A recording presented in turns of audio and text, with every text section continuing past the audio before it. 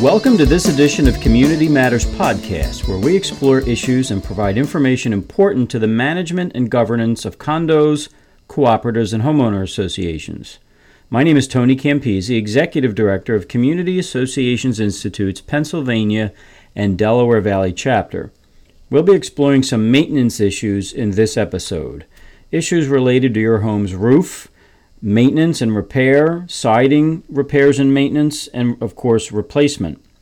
Our guest today is Joe Santucci, Senior Project Consultant and Insurance Mediator for G. Fidale Roofing, located in Newport, Delaware. G. Fidale Roofing is a member of CAI and is a family-owned business that has been serving all of Delaware, South Jersey, and Southeast Pennsylvania for more than 13 years. Welcome, Joe. Thank you, Tony. Thank you for having me.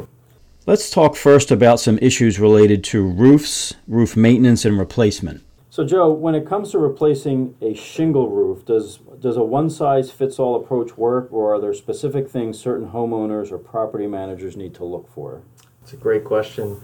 Unfortunately, there's no one-size-fits-all for shingle roof replacement. There's a lot of factors that need to be considered.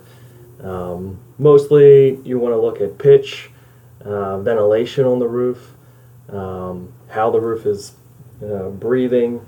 You also want to determine wind factors and what the best product for your application would be. So, unfortunately, you're going to have to look at have several experts take a look at the roof to help you to determine those factors. So it's pretty specific to the project. That's correct. What kind of timeline should be expected on a project, and what are some challenges during a shingle roof replacement that homeowners or property managers should consider? So timeline is going to be dependent on the size of the project, but it traditionally can be a pretty quick turnaround if it's planned correctly. So depending on the contractor that you hire for the project, they're going to want to set up everything in advance and have everything prepared so it can move quickly and smoothly. So depending on the size of the building would really determine the speed on when it can be completed. Some expectations to think about that can help the project would be dumpster placement. Where are you going to put the dumpster? Where are you going to put your material? And how does that affect the actual demo of the existing roof? Which they're key factors on keeping it clean and also keeping it efficient. So what should communication be like between the contractor and the homeowners who are impacted by the project? We feel communication is vital to our success. So we suggest a daily communication and a daily update with expectations on time frame. So sometimes hard when there's multiple owners of a building to stay in touch, but with today's technology and email and text messaging, we can definitely set up email updates, which are great to help during the project. But communication is very important, even if it's a simple note on the homeowner's door each day. It's very, very important to keeping a satisfied customer. So, Joe, tell me, how frequently should the roof be inspected, and what are some good things to look for during a ground inspection? So we would recommend anytime there is a large storm to inspect the roof, do a walk around on the property, and look for any type of damages. At minimum, you want to be doing a physical inspection twice a year to ensure that you don't have any glaring issues or problems that could result in a leak. But in particular with storms, there's a lot of things you can look for from the ground that'll give you an idea if there's damages. The main thing that we see is missing tabs or missing roof tiles or shingles from wind or tree damage. So you want to keep a close eye out on that. Some of the smaller things are not visible from the ground depending the height of the building, but I would say after any significant storm, you should certainly inspect the roof. As opposed to a ground inspection, Joe, how often does it make sense for you to actually get up on the roof and do a physical inspection? We would say twice a year would be ideal. Early spring and late fall are the two key times to doing an inspection. Going into the winter, you want to make sure everything looks good, and depending on how harsh the winter is, early spring is key. So they're the two key times on actually doing a rooftop inspection beside after a storm. Let's talk about caulking for a second. When is caulking a good solution if the roof is in disrepair, as opposed to a more expensive and major replacement? This question we get a lot. Unfortunately, caulk is not a long-term solution. You can do it in an emergency case that you need to stop roof leak, but on shingle roof, it's not a long-term solution to your problem.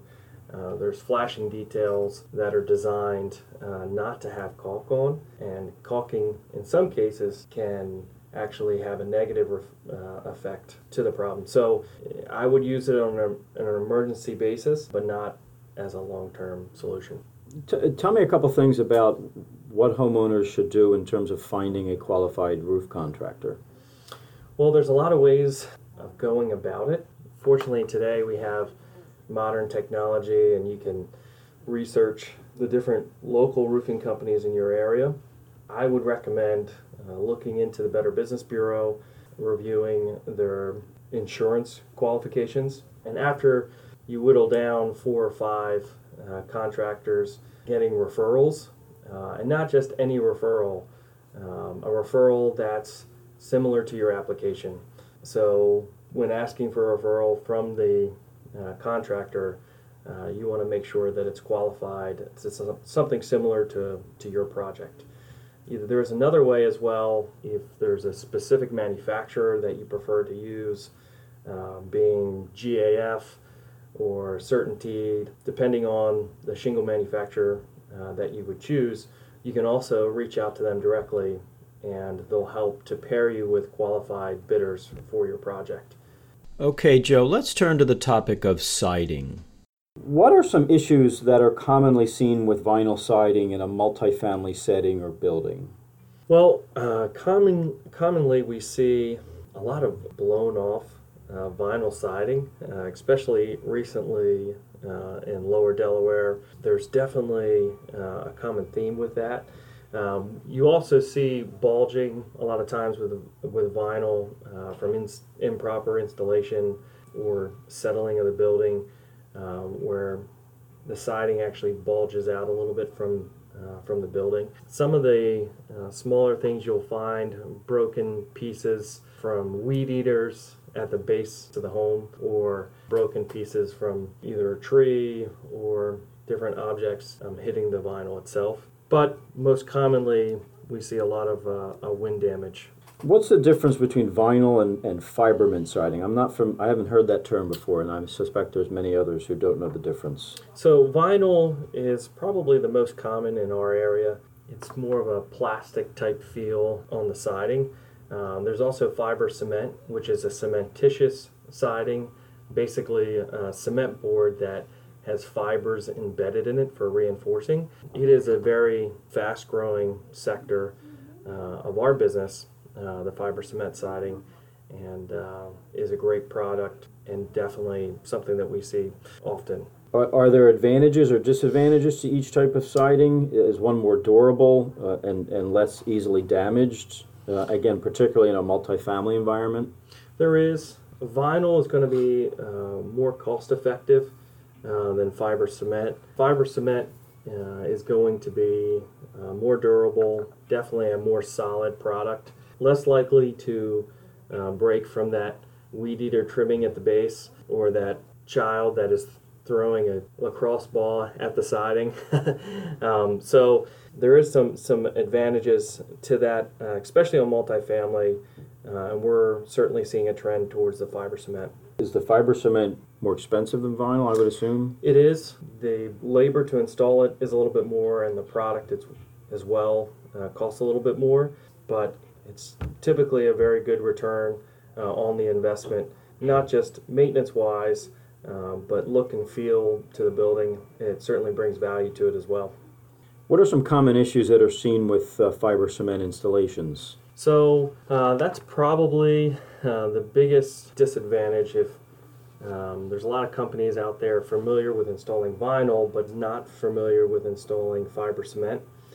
And the manufacturers of the fiber cement siding have specific details on how to install it.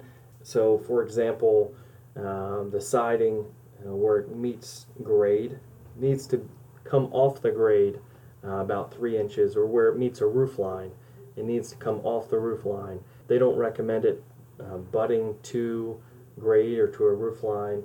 They also, it requires caulking at the different joints, so outside corners and inside corners or around window trims. So they're common issues that we see. Well, as with fiber cement, you're fastening the cement board tight to the wall versus vinyl, you're leaving that nail loose. And sometimes we'll see with fiber cement some over nailing where the contractor may have had the pressure set too high on their nail gun, and it actually causes the cement board to break while installing it, and they don't realize it. And then 3 or 4 years in the future, that where the nail is and that fracture of the fiber cement board gets worse and causes it to slip or start to fall off the home. Joe, one of the most important things to a property manager is preparing their homeowners before the start of a large construction project. How do you assist them in doing that on a project like this? Well, communication's key, and setting expectations on time frame, material delivery, dumpster placement, where they need to park their vehicles, and a safe area for foot traffic. So being able to communicate that to our customers and setting them up for success before the project starts is very important to the success of the project. What types of challenges should homeowners or property managers anticipate during a siding replacement project? Some of the challenges would be noise. It can be a noisy project, so if they have pets or small children, something they want to keep in mind throughout the project. Also, it can be an inconvenience to them on parking their vehicle or having designated areas for foot traffic, because a lot of times there'll be material either through the demo process or through the install where that is blocking areas around their home. So it's challenging. But if the expectations are set correctly to the owners and the communication was done well, then a lot of the aggravation of the project can be avoided. Okay, I want to thank you, Joe, for joining me and for answering these questions and providing some insights for our listeners on these home maintenance issues. For those of you who may want more information on this topic, you can contact Glenn Fidale Sr. at Glenn, Glenn, Fidale, Fedale, SR, at gfidaleroof.com.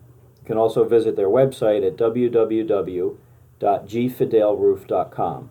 For more resources on other topics regarding the management or governance of your condominium, cooperative, or homeowners association, please contact CAI or visit our website at www.cai-padelval.org. Thank you for listening.